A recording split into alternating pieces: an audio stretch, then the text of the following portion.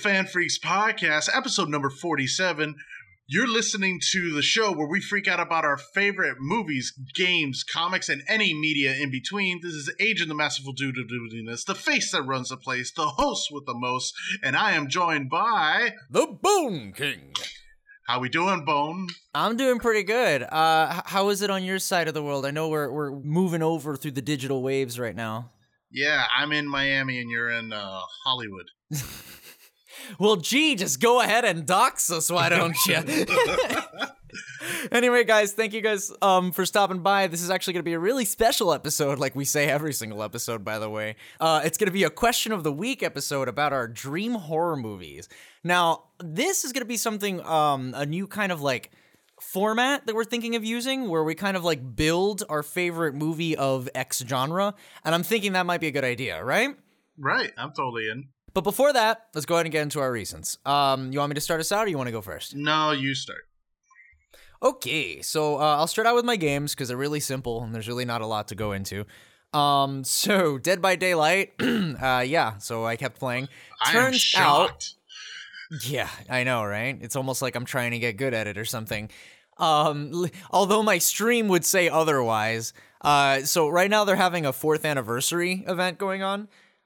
So there's a lot of like, you know, exclusive items and bullshit. So like a lot of people are playing.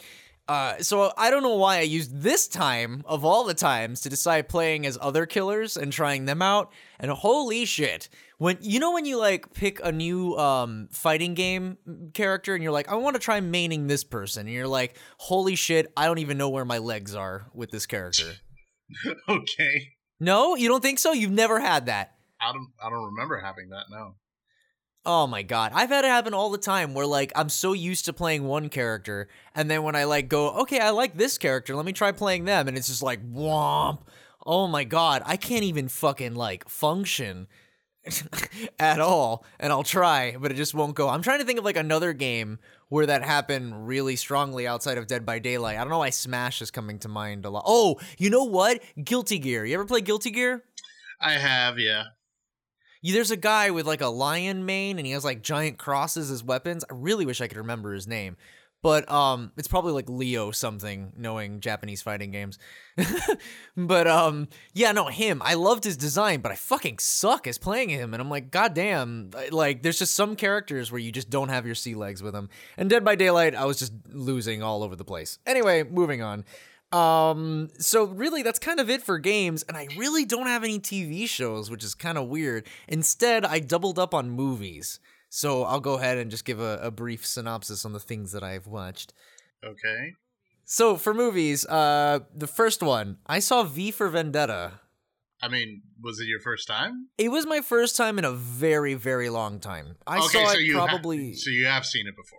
Yeah, but when I was like really young and didn't really understand, like, because the thing is, I always thought of it as like, oh wow, so that's the movie where B got all the fucking jokes from, or the anonymous mask and all that shit from 4chan and whatever the fuck. Right. But like now seeing it as an adult, especially in light of some of the events of, in America right now, it was just, I'm not gonna lie, kind of chilling to see like a fictional story like have a lot of similar elements to the real world.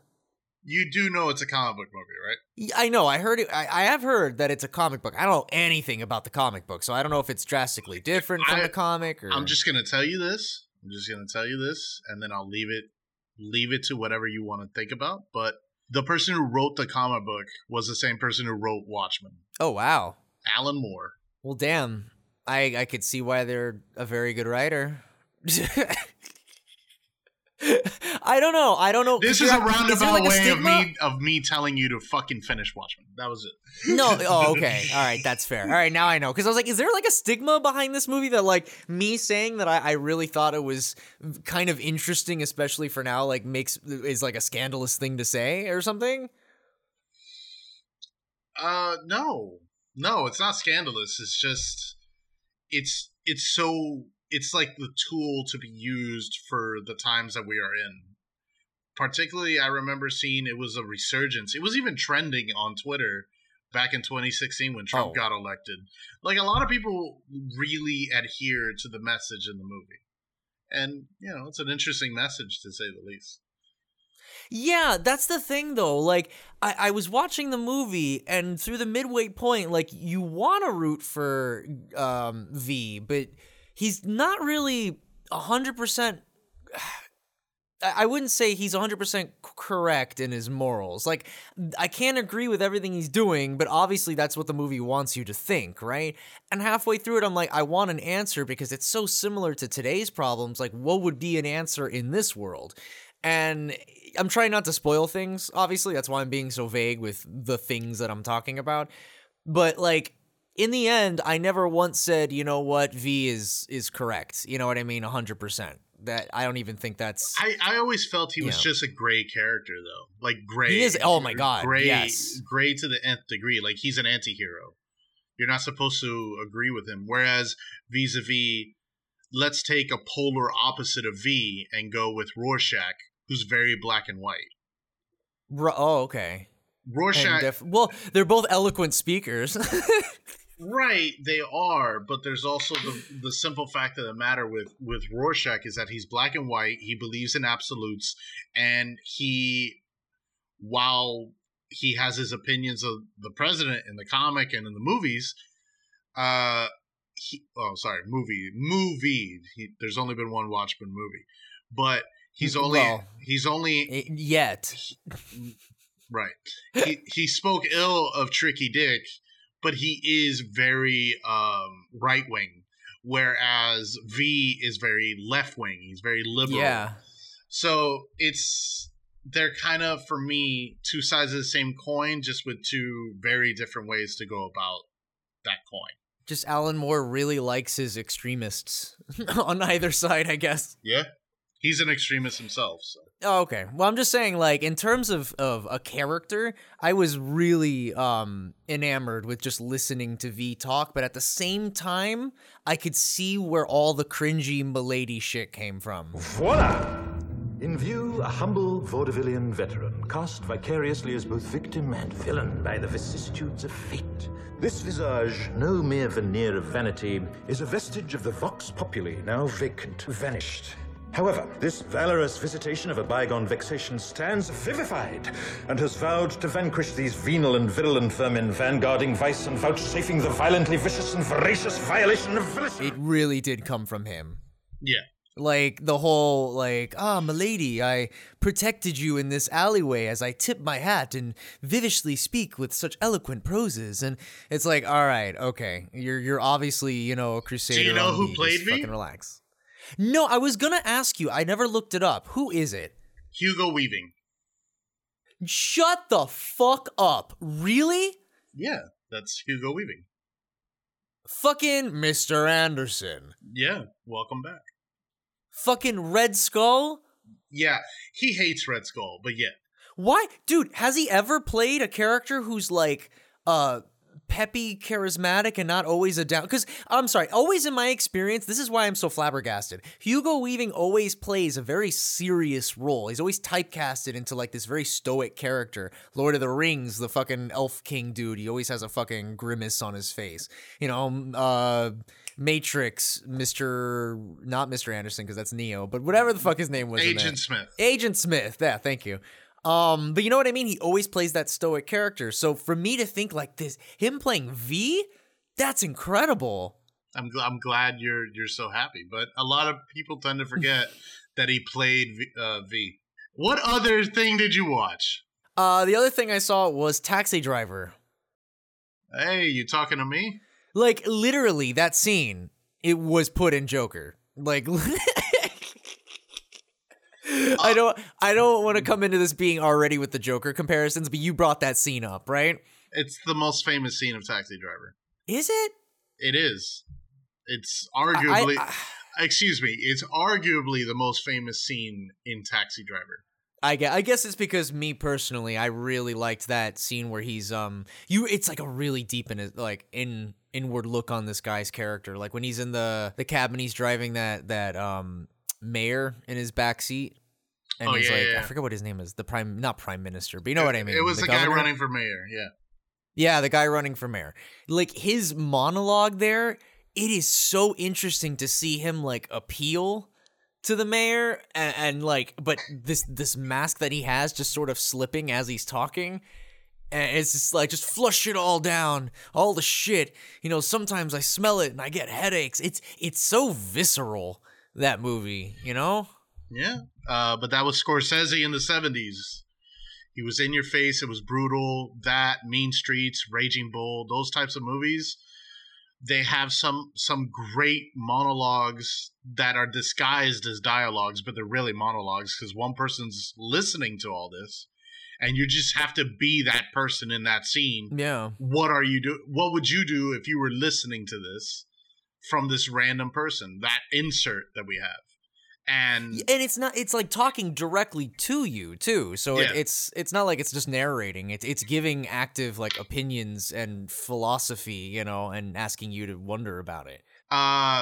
What else did you watch, or did you have any thoughts on Taxi Driver itself? Because honestly, the fact that you watched V for Vendetta and Taxi Driver are two different movies, but they both have this really adorated, beloved, adored fixtures that everybody wants to be. Like, everybody likes Travis. Like, most dudes that I'm worried about really like Travis Bickle. And I'm glad you said that, though. But go ahead. Yes, I'm sorry. Finish. And most dudes that I'm worried about really are like sympathize or I idolize both characters, V as well. So why'd you go so deep into Fedora Cinema? Well, honestly, it wasn't even intentional. I mean, mainly it's just whatever's popular on Netflix because it comes up. It's like, hey, this is what's popular. So I guess everyone's sort of watching it in the public conscious. And don't actually, get me wrong. Don't get me wrong. Mm-hmm. Taxi Driver is one of the best films ever made. It's certainly in the top 25, maybe top 20, but still, it's an edgy as fuck movie. It's just, I find it very interesting because, like, not at any point, like, because you're saying that there are some people out there that somehow understand like his ideals and want to sort of like, yes, this is the natural conclusion. I'm really trying hard to not spoil things and stuff. Right. But like, you know, like, and at that, I never had that point as he's doing some of the more extreme things towards the end. You're kind of like, I never once was like, yeah, well, you know what? They brought him to this and this is the right way to go. You know what I mean? But for V, I was more able to believe it, maybe just because he was so charismatic and that wooed me, much like Evie in the movie. But no, it's just like, I feel like in Taxi Driver, the city is just, it's so grimy. That is some great cinematography. It's just like when you hear him talk about like how shitty the city is, like you really see it, and you can like see it with this whole like, there's like a yellow green filter over like a lot of things, and it makes everything look very sickly. It's very well done. I don't know. I may want to talk about it again on another episode. I think I might see Taxi Driver a second time. I know I didn't like the ending, but there's a lot of cinematography things that were really neat. I'd be absolutely down to watch it together. That way we could compare notes. Cool. That even sounds like it might be a special. No? The Midnight Special. So many specials in production. Yeah. Oh, if you guys only knew. Yeah, I know. We're really talking about it. Don't worry, we're working on stuff for you. Got plenty of pies in the oven. But yeah, no, that's all the recents I got. So thank you very much for listening to my TED Talks. Funny story, Mark. Oh, Mark, my God. So I haven't been playing much at all. I've been watching a lot. Let's start with TV. I started a new anime. Well, it's not new, but it's new to me. High School DxD. It's okay. It's a harem. All right. This is not for children. I'm sorry. I'm already getting red flags at a harem anime in high school, but let's continue. It's very much a comedy, and I don't think it takes itself seriously at all. I'm 5 episodes in. this has been requested to me by a lot of girls who really like how perverted the show is. And I see why it's so perverted. But it's funny. And it has that charm. But good Lord. Good Lord. I'm just so sorry. I'm distracted because, like, I don't know how many fucking time. If I had a nickel every single time I was shown an anime that had an arbitrary goddamn high school put on top of it, I think I'd be buried and suffocated by goddamn nickels. Like, it is just crazy how many times they shoehorn in a school system and the most ridiculous things. Like, oh, welcome to the military school. Welcome to the summoner school. The reaper school. The ninja school. It just never ends. The pirate school. Like, it's I can't. Not only that, like every character is like a specific stereotype that you know is a stereotype. You're like, oh, okay, this is. It's a cliche. This is what it is. Where we're going. Okay, I know where we're going.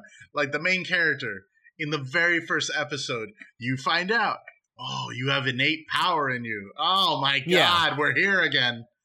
Innate power in you? Huh? That sounds like someone out of fucking Class CA. That was the class.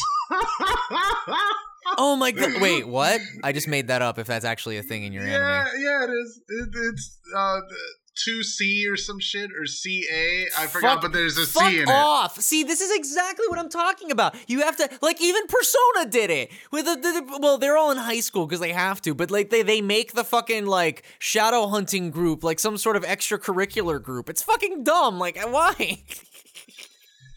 I don't know. High School of the Dead, at least you know they're out of the high school by like the first episode.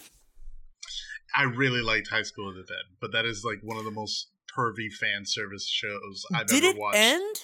Yeah. Did it end? I don't remember. It ended because it got canceled. Because, yeah. Okay, I remember the last episode just sort of just ending without a real ending. Yeah, it just ended.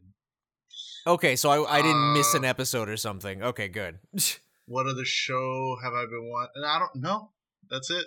That's the only show thing I've been watching. I got to get back to Deadwood. But really, that's it right now. I'm thinking about just getting back on Crunchyroll and just watch anime again. I'm just going to go scarf down that tempura roll. I just miss it. It's a thing. I miss it. Rewatch JoJo, I guess. I have to finish part 5 of JoJo. Oh. I'm at Giorno. Goodbye, JoJo. All right, Dio. So, movies, as you know, and I posted it all over my Facebook, which I should have been posting on Twitter, but whatever. I watched Hereditary, Midsommar, and Annihilation, because these are 3 movies everyone and their mother has been telling me, please watch. Please watch. Except Hereditary. Hereditary has been like the most divisive movie everyone's told me to like. Some people are telling me, don't watch it. It's shit. It's boring. It's not good. Other people are like, it is absolutely fucking fantastic. It's a great movie. You would enjoy it. I have a theory. I have a theory on that, by the way, but I'll let you finish. Everyone's beloved Midsommar. That's the one everyone loved. For sure. And then Annihilation, everyone kind of tells me the same thing, which is very good special effects. And they're not that good. They're good, but not that good. There's some scenes where it looks a little bad. And then other scenes where it's like, holy fuck, they blew the budget on that. Okay, but because the thing is, you brought up 3 of probably some of like the most interesting movies I've seen in the past 5 years. Like, this list you pulled out, I almost am certain you pulled it from previous episodes in the podcast, because I've mentioned every single one of these movies on your list here. Yes. And especially Annihilation, which in your review online, you were like, I may dock it down a score because of all the hype it got. And I wonder if that's my fault. No, actually, it was someone else that told me it was the Citizens Kane of science fiction. Well, I wouldn't go that far. No. Right, but it wasn't your hype. I just want to be okay. First and foremost, yes, these movies, you have talked to me. You have talked to me about it. But you aren't the only one that has told me these movies are great. Yeah, I just know that I hyped it. Hereditary, actually, you're like one of 2 people that told me it was very good. Other people, like out of 10 people, 8 told me it was bad. And I wanted to see it for myself. So weird. I wanted to see it for myself because I really like the lead actress, Toni Collette. So I'm just gonna do it real quick because we're spending way too much time on this. You picked my favorite movies. Like, what do you want from me? Hereditary, really good. Some scenes, some shots stay with me. Some moments stay with me.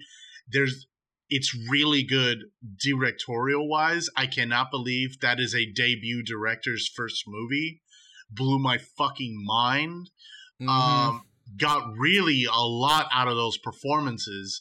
Gabriel Byrne was very subtle in the way he was acting, but Toni Collette literally was robbed at the Academy Awards. She wasn't even nominated for Best Actress. That's fucking terrible. She acted the shit out of the movie. I understand, however, why it's not for everyone. It really isn't. But it is. You know what it is? I find it a good metric to see the type of person you are. Do you like slow, methodical films that tell you something and then it reverses it? It subverts the expectation in a good way because it blows your fucking mind at everything and it makes sense right at the very end. I give it a good, I think it was 8.5 to 9. I think it was fucking amazing. I would be down to rewatch it again. The 2 hours did not feel 2 hours. As I said before, there was a theory that I wanted to bring up where you said that it's very divisive, and I think that it's very for a very good reason. You're right. It's related to how the pacing is. Now, there are 2 types of people who watch thrillers. One audience, one school of thought are the people that they like to know where the movie's going at all times and like to just see it play out. If they're kind of left out in the wild and not sure where the plot is going, they feel like it's meandering and they're not really focused. And that's one school of thought. And then there's another school of thought that's actually impressed when they don't know what's happening. When they think something's happening and it keeps on subverting it and changing directions consistently, and it surprises them. But where it actually makes the other camp think that you're just meandering around, this other camp is actually really impressed by it, and that's why it's so divisive. Agree 100%. Because I consider when I walk into, for example, and I hate this is gonna date me, but if I walk into a Paranormal Activity movie, I kind of know what to expect. But since I'm going into this movie, it doesn't really show you much. The trailer shows you some things about this creepy looking girl with these creepy looking shots. And you're kind of, with the title, you're thinking it's something completely separate. And then you just come to find out that it has a totally different connotation at the very end. And I'm fine with that. I'm fine with both films because, it's just sometimes you just want to turn your brain off and go enjoy a Fast and Furious movie. And other times you want something that'll challenge you. And I don't think a lot of people wanted to be challenged with Hereditary. Well, that's the thing, though. I don't want to make it sound like, if you're dumb, you won't like this movie, because that's not really the impression I want to give off. It's more like, if you're not rooted in the world, you're not going to care. If you can't get immersed in what's happening, then you've already lost it, because the ride is moving so fast that if you're not on board, you've already been lost. You know what I mean? Right. Yeah. Right. Okay, that's all I wanted to say, because that movie is so fucking good. That's one of my almost S ranks. I don't even know if it's an S rank, but it's fucking up there. It's an A++ movie for me. All right, we'll probably have to do a talking tiers of favorite horror movies. Oh my god, that's gonna be a long show. Yeah. All right, next, Midsommar. Midsommar. So when you're put in my shoes and you're seeing that it's the same director, it's the same studio, you watch it right after Hereditary. And then the movie starts with that absolute banger of a beginning. And it just gives you a wealth of information. and just unloads on you just something so traumatic. And then you go into where the beginning is great. For the first 10 minutes, everything's fucking dark. Everything's gritty and dark. But then the main characters, the group goes to this sunshine fucking drenched Sweden thing. And Sweden thing. Yeah. It is the Midsommar celebration, yes. Right. Midsummer. Right, but it doesn't ever truly go into night. Like, well, that's the whole point of the event, is that the sun is like up in the air for longer than usual. Right. It's like 75% to 80% of the film is daylight. And I don't know if you've ever shot film. Have you ever shot film? Shot film? I've been in film, but I've never shot film, no. Shooting film in daylight, film, not digital, but film is one of the worst fucking things imaginable. Because the moment that film gets revealed to the daylight, it's wasted. The entire spool is wasted. Then, not only that, you have to measure all the foot candles and everything, and you have to get the shot right. It looks digital, and I could only imagine that's not as difficult as film, but it still must be fucking difficult because you and I have shot shit outside, and it just doesn't fucking look right. The daylight isn't your friend. And not only that, to get it right and to do it for continuity's sake, and all those shots were fucking outside. They shot on location. That wasn't a fucking set. That looked way too good to be a set. And I was just... I know what you're saying, but at the same time, I want to add a little bit of a ping here. You know that they did color correction as well, right? Like, that's... They did modify a little bit. And that's also props to the visual effects, because I love... Yeah, 100%. This is a very mild spoiler, but there's a certain scene where the main characters imbibe some, hallucinogenic drugs. Trippy shit. Yeah, you see what they see, and it's super subtle. It's super subtle in the background. And then you just see that, and it's like, holy fuck, it is so good.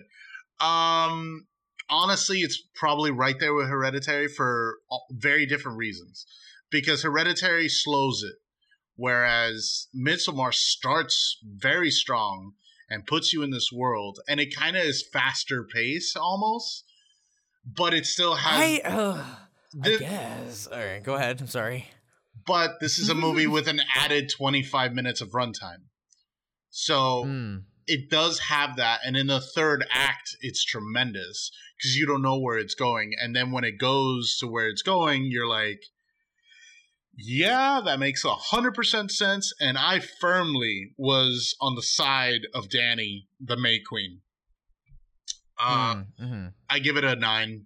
It's a solid 9. I would also absolutely rewatch it. I loved it from head to toe. It's weird to me because Midsommar, like, I went into it. Everyone said exactly what you're saying right now, and you were saying that you don't know where it's going. I thought it was possibly the most predictable one on your list right now. The opening is super strong, as you say, and then when they get there, the set design is probably the best part of the movie, in my opinion. Like, the cinematography is gorgeous. You're absolutely correct. However, as someone who has played Resident Evil 4, it's a pretty fucking easy setup to get and sort of see going from the get-go. You know what I mean? So, I don't know. I kind of knew where it was going, but it was still worth seeing because the way it was done was very creative. I wouldn't give it an 8. I'd more give it a 7. I don't know if I'm being honest, but it is a good movie to pair along with Hereditary, absolutely. Yeah, like if it was if you guys are doing like a freaky double feature. An A24's double feature, there you go. And then maybe you could throw in The Lighthouse, and that'll fucking be your third movie. Damn, I love that movie. A24 is really good, dude. They are. I'm not saying they're not. Just saying, they're like quickly becoming my favorite. Yeah, I still have to finish Uncut Gems, but I get sidetracked when I see Anna de Armas's ass. Like I lost my mind when I saw that. and I had to pause it at certain parts. Anyway, that was revealing too much. Welcome to Freaky After Dark. Is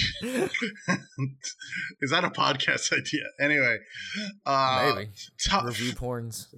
Freaky 5 top 5 porns.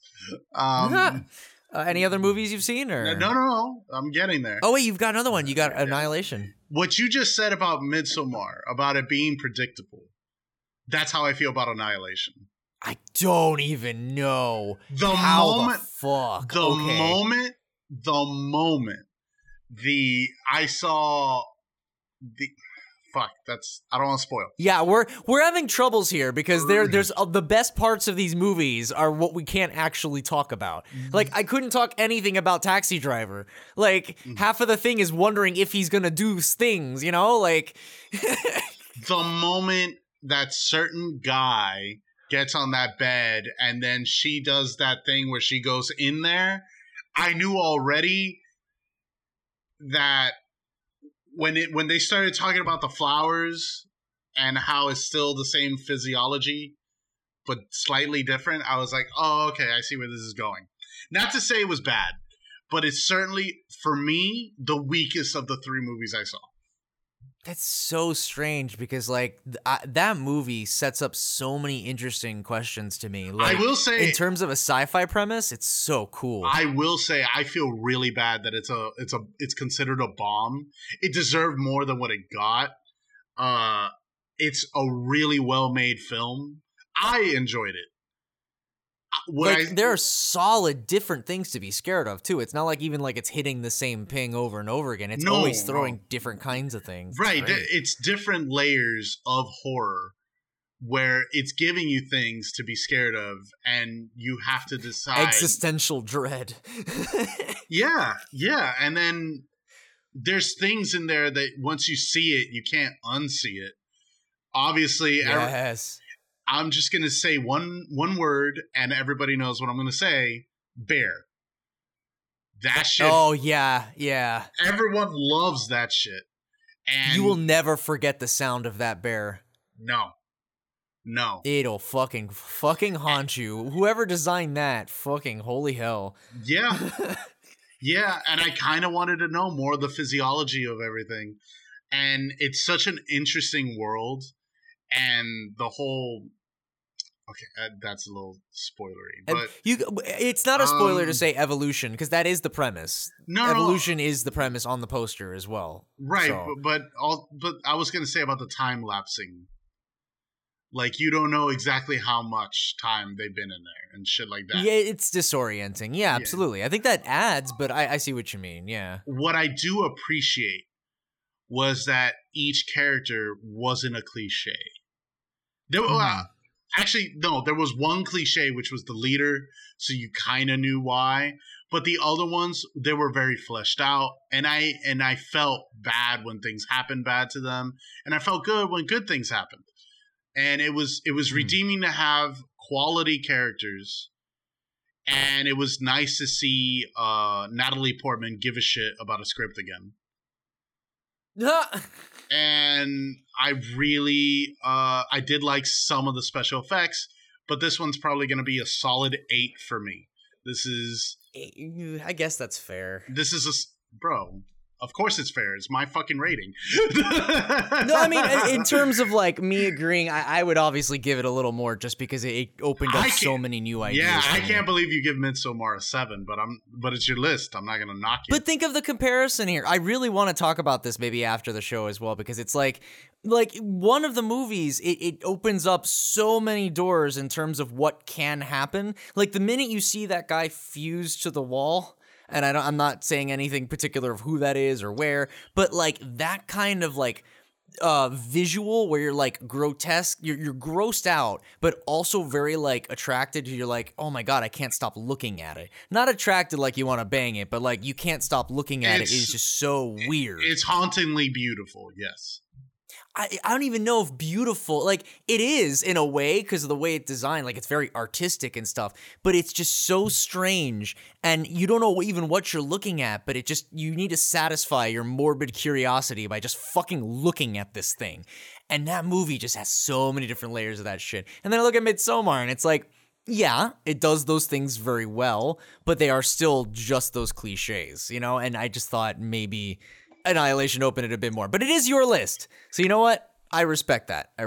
There is one thing I have to knock for Annihilation is aside from the fact that people have told me it's the fucking Citizen Kane of that's stupid, though. Sci-fi. Like they were praising it as the fucking... It's the Dark Souls of movies. They called it, oh, this is way better than Alien. I'm like, all right. Oh, all right. I don't know about that. I don't either. And there's some it's a completely different movie. Yeah, but there's some parts in the movie where it just completely takes you out from where you're interested in to give you a backstory on a marriage that you don't really... Yes, it's to give you backstory on why she's doing it. But these flashbacks, flash forwards, and then... It really, for me, it disjointed the storytelling. Like, the arc would have been fine if it was straight and fine. We already had a reason, but I didn't need to hear this I didn't need this subplot.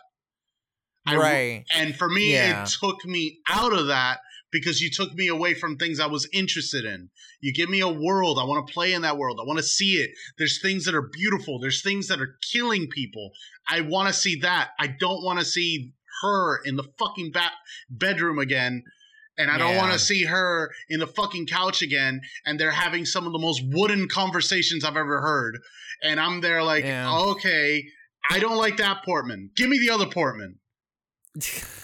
You know, I think that's fair, and you know what? Then there's the worst thing in writing. The worst thing in writing is where you plant something and you don't give me the payoff. Do you know what that is? No. Okay, let me give you... I'm going to do some screenwriting 101. I know what fucking Chekhov's gun is, or whatever. I know what you're talking about. Okay, but there's this specific scene in the very beginning where they get to the first base or whatever. This girl picks up this LMG, this big heavy machine gun, and she immediately drops it and says, it's too heavy, and we never see it again. But she carried it, but we never see it again. And maybe that was to establish that they had it at that base, because remember, they were investigating the remains of something. But you don't show me something. You have a script line, You don't show me this. You don't waste time and show me this thing that could be helpful. Particularly right after. It would have been helpful to use. And then just say, no, it's too heavy, or no, I'm not going to take it. And that pissed me off. That's why it's an 8. I don't know, because this movie has so many intricate details, like the tattoo thing that happens, and a lot of other details that are really fucking subtle. So I don't know. I have to rewatch it again, and maybe I'll figure it out. But I will agree that for those scenes where it's flashbacks with the husband and whatnot, like those stink of, like, you know, supervisors going, you know what, we need someone to explain it to the audience. And I'm always for cutting out exposition, because I feel like you're just wasting time. I might as well just fucking watch it. I agree with you. So I don't know. I guess that didn't really bother me as much as my mind was just wandering with the possibilities of the world. But you're right, though. It would be better to actually see it.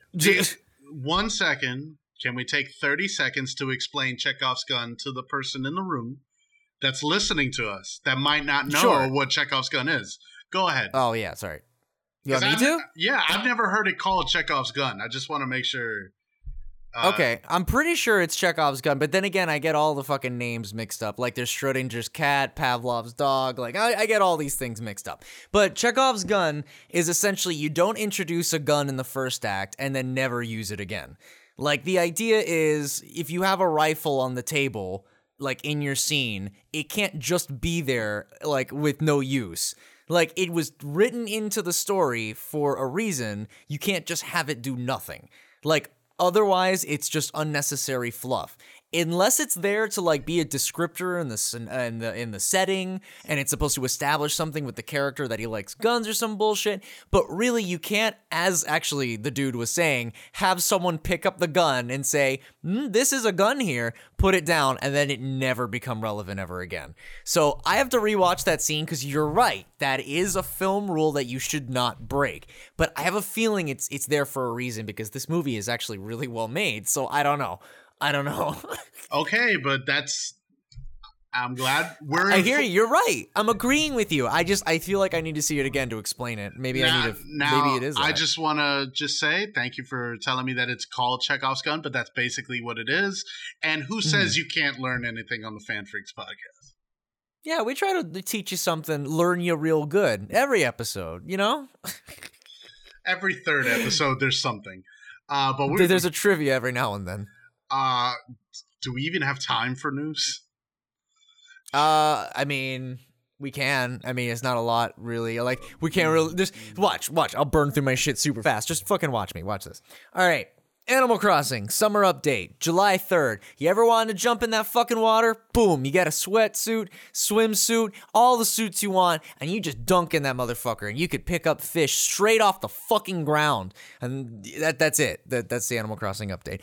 The last bit of my news, and I just wanted to put this because I thought it was adorable, and if there was any way I could, like, you know, tell people how cool Masahiro Ito is, I'm going to use the chance to. Masahiro Ito, the monster designer of Silent Hill 2 and creator of Pyramid Head, you know, he's been really hyped up as creator of Pyramid Head because Pyramid Head is such a prolific, you know, monster in really in any horror thing. Maybe I'm biased, but I don't know. But really, when the Dead by Daylight DLC came out and everyone was praising him, like, oh my god, this Pyramid Head dude, who is he? You know, all the new millennials and shit. Is it even millennials? I don't know. The new fucking kids or whatever. Zoomers. Fucking are like, the Zoomers are like, who the fuck is this? He looks awesome. And I'm like, I know, right? And Masahiro Ito is like, yeah, he's cool, but you should really check out these other people that also worked on monsters on the team. Like this guy created Robbie, Usagi Tanaka, you know, and this is the guy who did the shadows on the game. And without the shadows, my monster wouldn't even be effective. Like, he's so fucking modest that he won't even just take the compliments. He's just like, no, but guys, look at all these other things that helped make it happen. So props to Masahiro Ito. I love this man. He's adorable. All right. My news. Joel Schumacher died. Rest in peace. I'm sorry. I'm one of the few people that I know that actually really like Batman Forever. And Batman and Robin is really fun to quote. Fuck you. I like it. It's not the best one, but I do like it as a movie. It is fun. It is a comic book movie. Yeah. He's also one of the few people I've ever met. Well, not met personally, but one of the few people I've ever seen apologize for a movie, because he actually apologized for Batman and Robin, because he said in a DVD extra for Batman and Robin, which I own. I'm not ashamed to admit, but he said, if you enjoyed Batman Forever, really enjoyed it, and you were disappointed with Batman and Robin, I'm sorry. I tried to do a little too much. And he also put a little blame on the studio, which is true. The studio wanted to sell toys. But much love and respect, because at the end of the day, you were an artist and you must be respected for your work because you did a lot of work. Phone booth. And listen, buddy, leather suits wouldn't be where they are today without the bat nipples. If we're gonna be completely honest, he was a forerunner. So goddamn right. Then next thing we have is, speaking of Schumacher, is Michael Keaton coming back to the cowl. He's in talks to appear in a Flashpoint type of thing as an older Bruce Wayne in the Flash movie.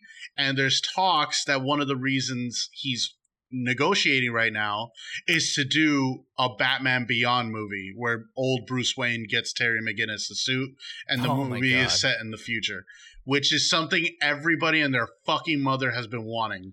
I've always wanted him to play fucking older Bruce so bad in Batman Beyond. You might actually get that now. Fuck yeah. And I still do want Robert Pattinson as Terry. That is a solid pick. I really wish they would go through with that. That might not happen. Yeah, but he could do it. I really think he could. So that's it, man. That's all my news. Okay, well, shit. I know we kind of went a little overboard just because there were just some really fucking good movies this week. Like, for real, right? Yeah, I mean, they didn't come out this week, but we watched them this week for the first time. What I mean to say is there were really damn good movies on the show today.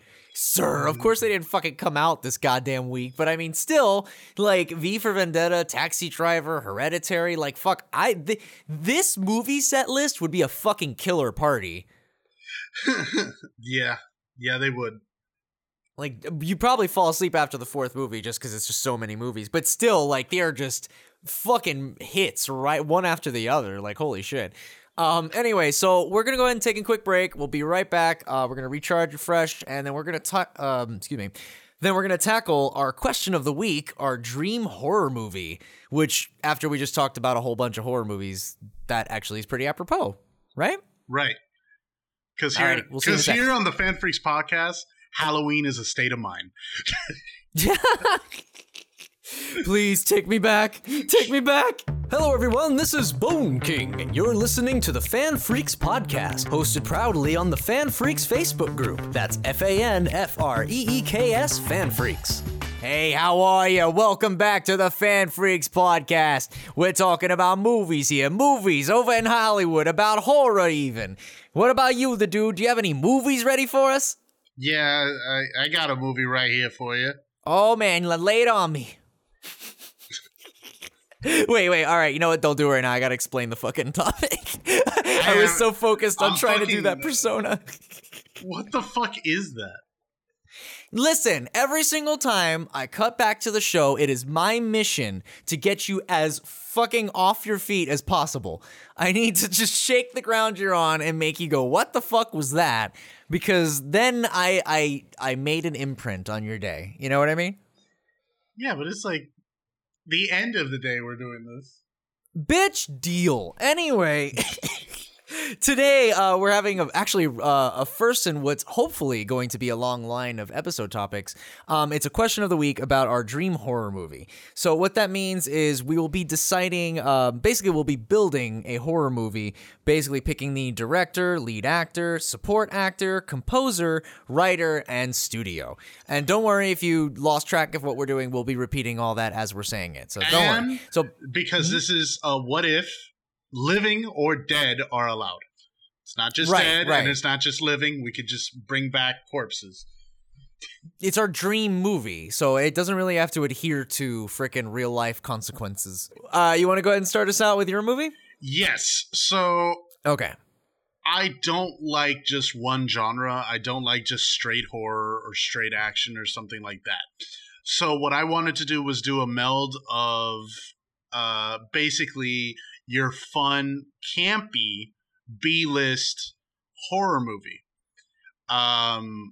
In my mind, the title is When the Dead Don't Die.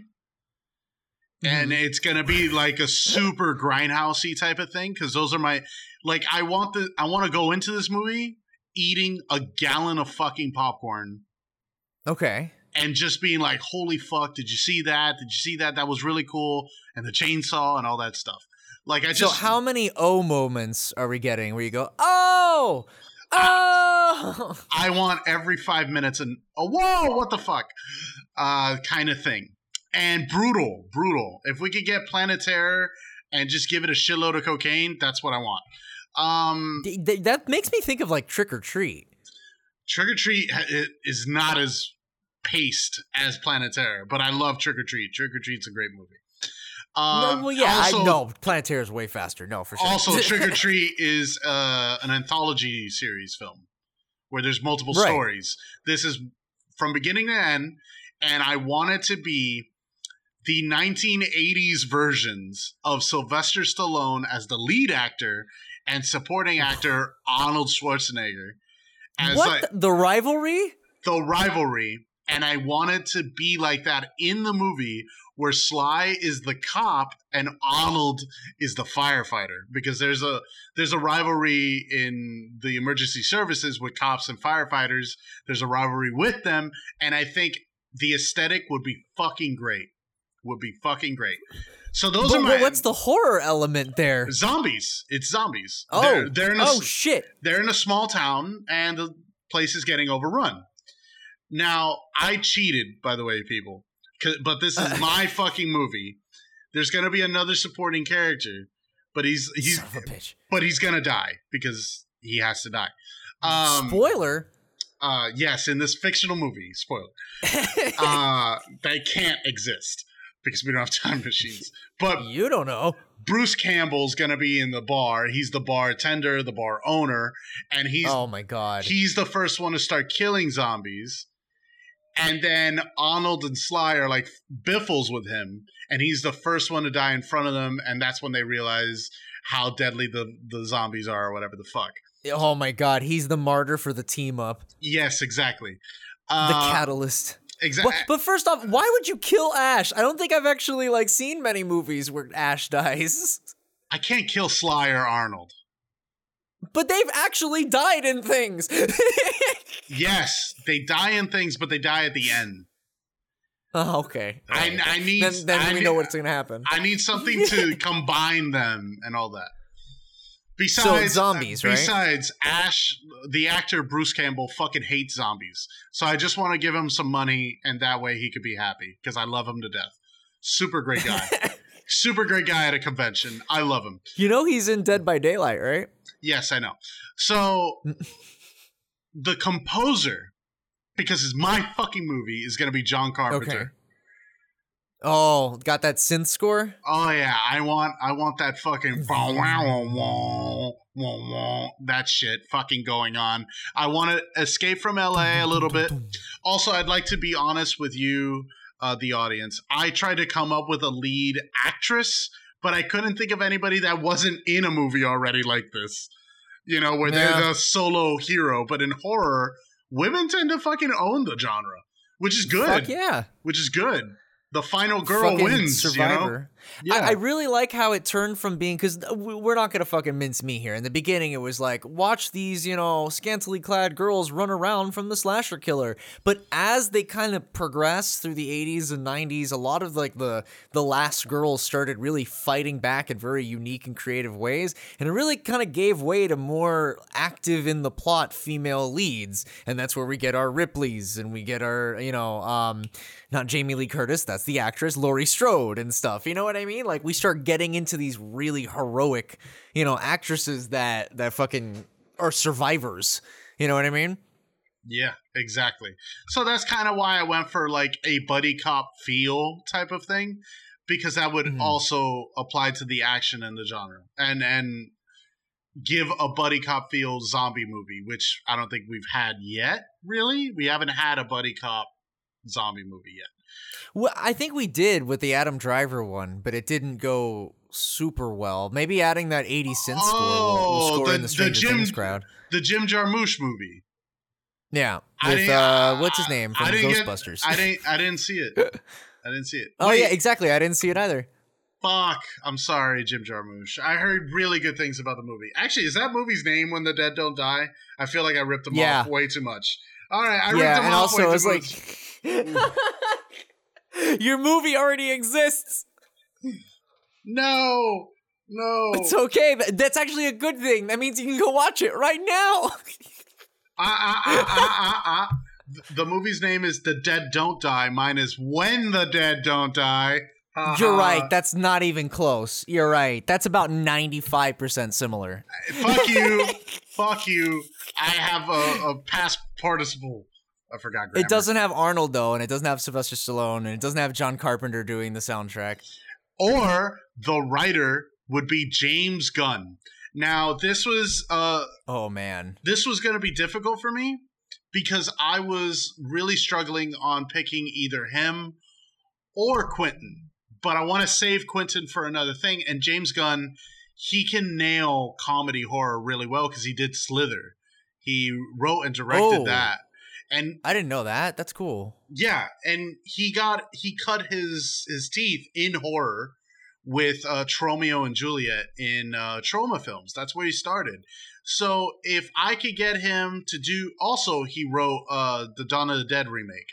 So if I could get prime James Gunn writing, and if I could give him Sly and Arnold, two people that I know he loves because I follow his Twitter. And he also casted Sly in Guardians of the Galaxy 2. So it would as like a cameo, but yeah, pretty much, I guess. Yeah, but it was Sly's coming back for Guardians 3 because the role's going to be expanded. But anyway. Also, I want to give a little quick tease to the inevitable special of Guardians of the Galaxy Volume 2 coming soon on a Fan Freaks near you. Right. And lastly, the really only dead person that's directing this. And the only man I can trust to keep the egos in check is George A. Romero. Because, God damn it, it's a zombie movie. And if he nailed the fucking genre. He's the goddamn forefather of it. I wouldn't put Alfred Hitchcock in the director's chair for something like this. If I tell him this is what I want and this is how I want it, he's going to be making it his way. But I think he'll nail what I want. Shit. Now you got me thinking, because my director would totally be like, I don't care. I got to do it my way. Fuck, you're right. A director's going to put it in his own art, in his own way. Every director, that's the job of the director. This is how I see the world. This is how I see it. Deal with it, type of thing. And Romero's going to put his own spiel on it. But if I give him enough fucking money, I'm pretty sure he's going to be like, all right, let's make some money. Well, all right. Well, if it's your dream as well, you have infinite money to spend. So again, my director, George A. Romero, my writer, James Gunn, my composer, John Carpenter, lead actor, Sylvester Stallone, supporting actor, Arnold Schwarzenegger, and little supporting character who's gonna die in the second act, Bruce Campbell. Okay. Well, damn, I feel like this is a very solid fucking, like, midnight flick. With soda and popcorn and rowdy crowds and everything. Do it at the drive-in. For sure. That's the aesthetic and vibe that I want. My God. Do you think that Sylvester Stallone and Arnold would be like, fuck it, let's do a fun movie and not like Expendables, you could say was fun, but I mean like something like literally lower brow, I guess, even than Expendables. Oh, yeah, there's going to have to be, like, some titties in this. There's going to have to be a lawnmower scene, like in Throw a dick or two. Come on. Fuck it. Oh, yeah. Help all the audiences. No, I need to see... I need to see a gay scene between Sly and Arnold. Oh, my God. Who's the bottom? But you can't have it end with a gay panic thing. But it can't have a gay panic ending where it's like, no, well, we were just acting, It's got to be like, nah, we were feeling the moment. I don't care. He was cute. And then just move on. What's your movie? What's your favorite scary movie? Oh, that was pretty good. Thanks. Alrighty, so that's actually really cool. And what was the name of your movie? When the Dead Don't Die. Similar to another movie called The Dead Don't Die. But mine added a past participle. Or present past. What's the fucking grammar? You could even say that you had died by daylight, even. Oh. Oh. Wait, did you ever see the movie Dead Alive, directed by Peter Jackson? Oh, no, but I saw like the first fucking half, not half, like the first act of it, and then I never got to finish it, but I meant to. It's really fun. There's a lawnmower scene where this guy kills all the zombies with a lawnmower, and it's fucking great. Okay, I'm thinking of another movie then. But anyway, I was thinking of They Live. Just kidding. Anyway.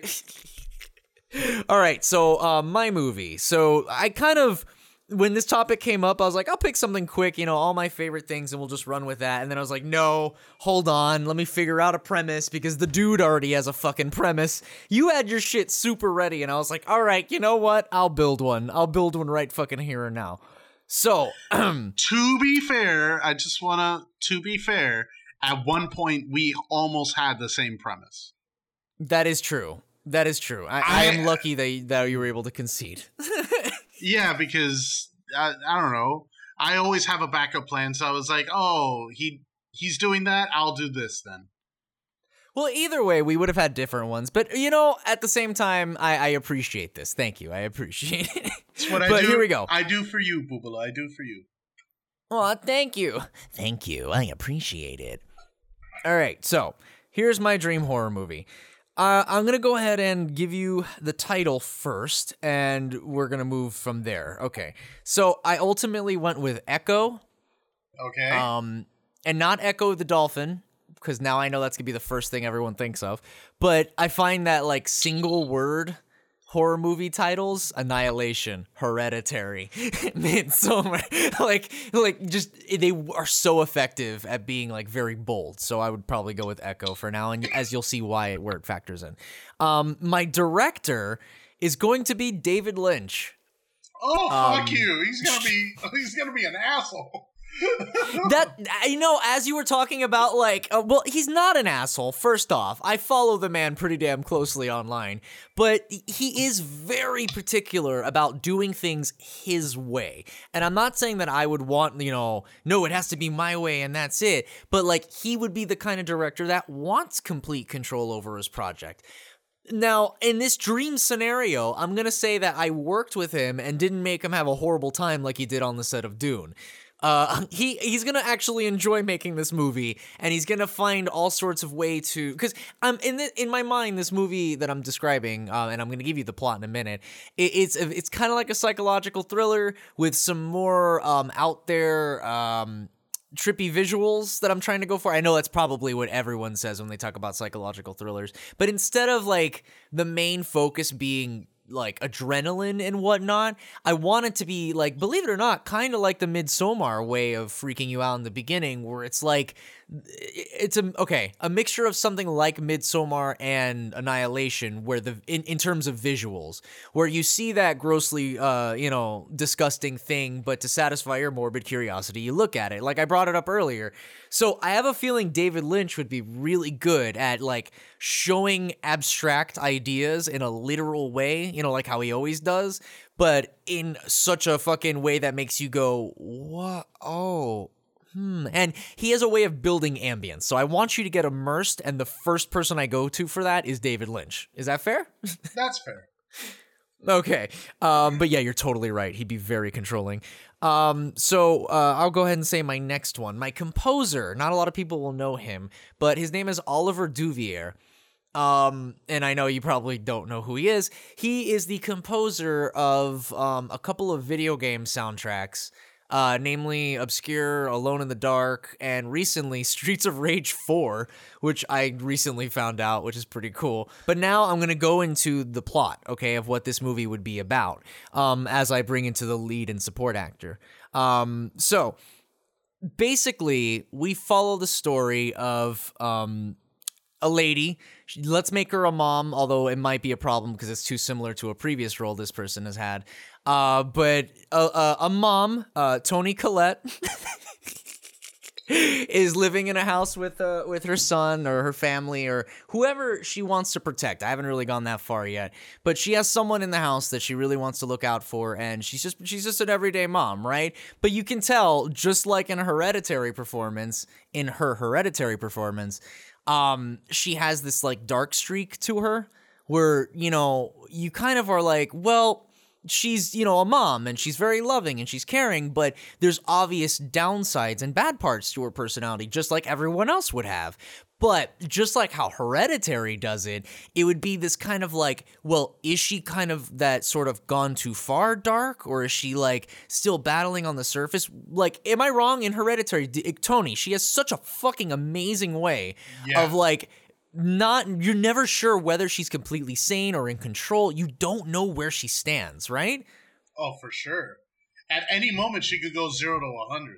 That's how I felt. It's so crazy. So I want to take that and make that a protagonist again, because having that as a protagonist is so great in a tense movie, because you just don't know where your protagonist is going to do. She's not predictable, and that's very important for a thriller.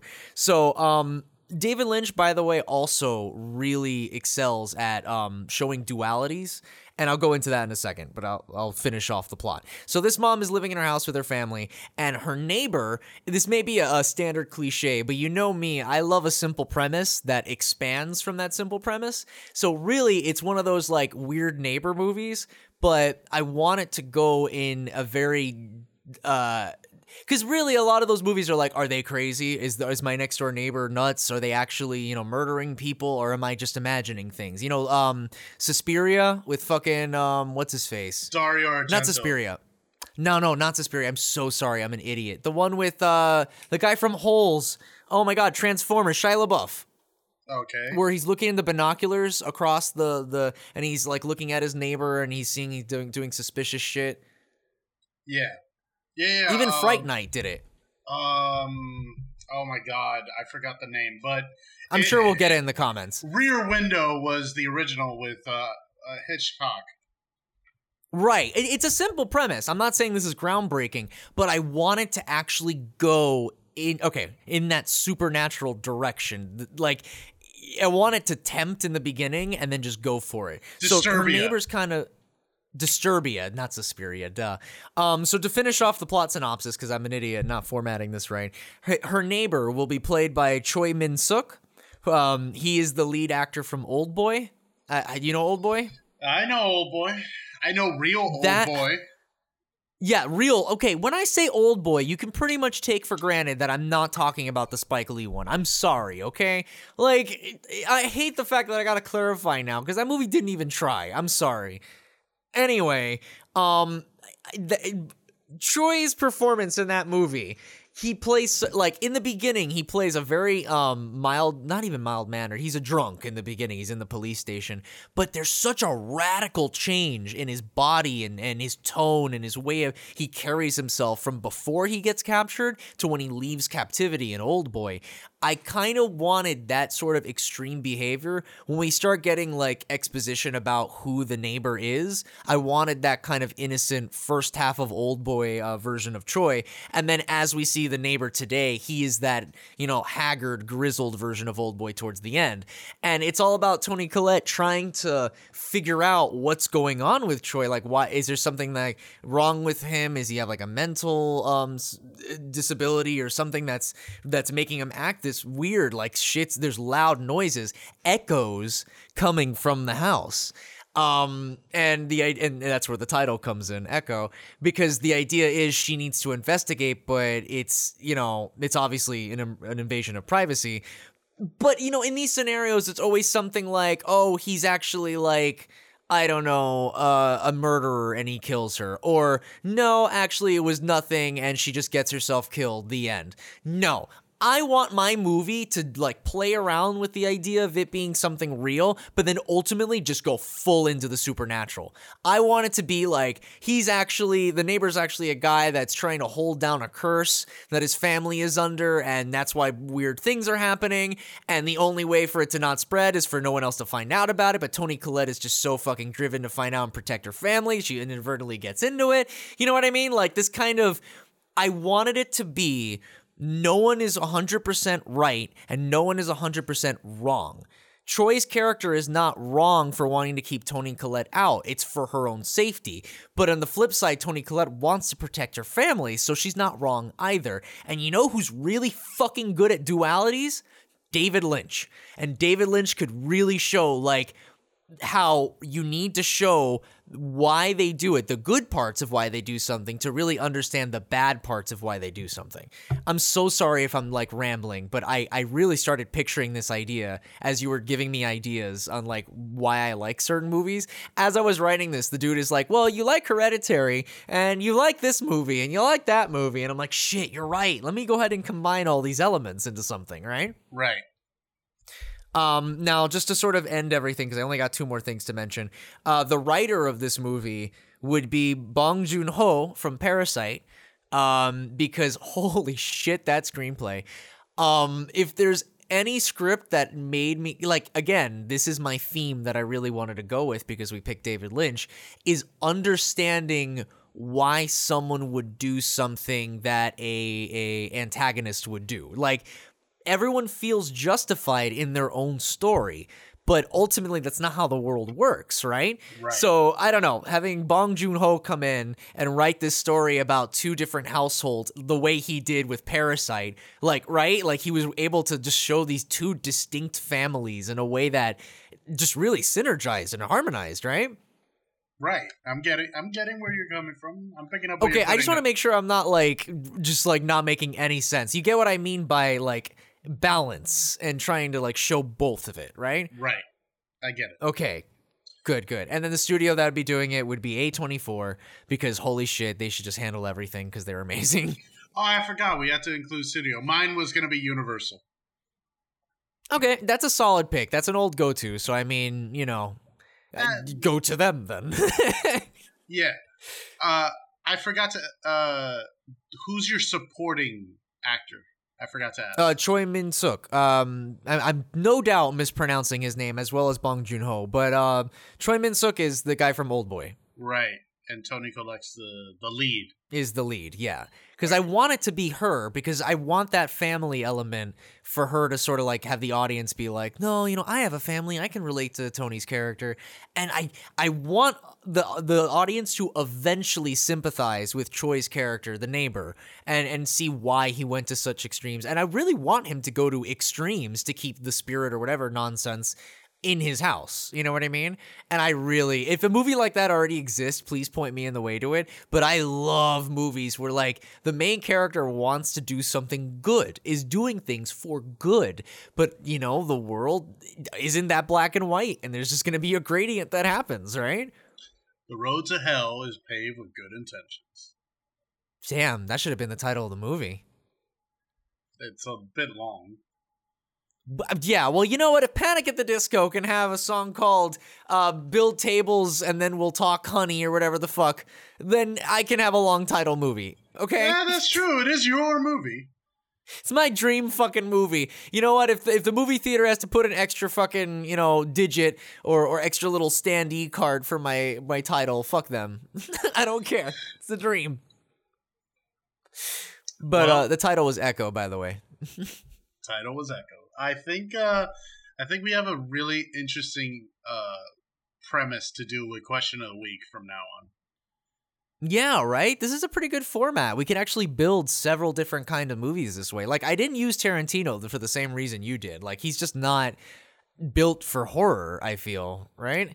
I mean, he's done it, but I want him for my gangster movie. Ooh, wow, that's not a bad pull either. See, I'm thinking about putting him in for my action movie. Yeah, I don't want to use the same people. Yeah, that's the thing. We got to spread it around. And of course, I'm putting David Lynch here now because horror is very important to me. And yes, dude, Carpenter is a very good pick. And I'm actually kind of kicking myself that I didn't think of more, directors that have passed and whatnot. But, like... I don't know, man. I gotta stay with David. I've been learning so much about him for the past few months. He is so interesting. Holy shit. Well, I think that's about all the time we have today. Yep. Thank you guys so much for listening. This has been our Fan Freaks episode about our dream horror movies. Well, I wanted to just say one thing. Which one of our movies would you watch? Okay. Oh, you're going to make this a competition now. Okay. Which one? Okay. No, I like this. This will determine whether or not, like, how our movies would do in a box office is depending on what the audience would vote on, right? Exactly. Okay. All right. So this will be our little experiment. You out there, let us know on the Fan Freaks Facebook or either one of our Twitters. I'm Bone King TV. He's Adrian MDOD. And let us know which one of our movies you would watch first. I mean, no doubt, knowing most people, they'd watch both. Like, people just like movies. Yeah, they do. Who can blame them? It's a good thing to like. Yeah. And you know what? I like movies, and I just hope they like me back. They really like me. No, they like me. They really, really like me. That was way too much Sally Field for me. Like, I did way too much. There can always be more Sally Fields, or maybe some Bruce Forsyth. Stephen, hide your wives. He'll fuck 'em toast. Oh, God. You know what? All right, guys, we're doing another Toast to London podcast right after this. We'll talk to you later, can okay? You hear me, love Clem you. Fandango? Yes, I can hear you. God damn it. All right, love you guys. Bye. Bye.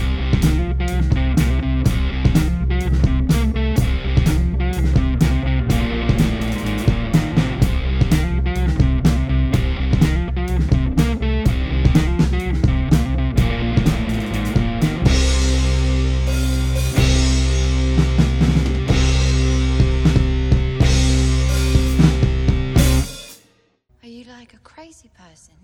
I'm quite sure they will say so.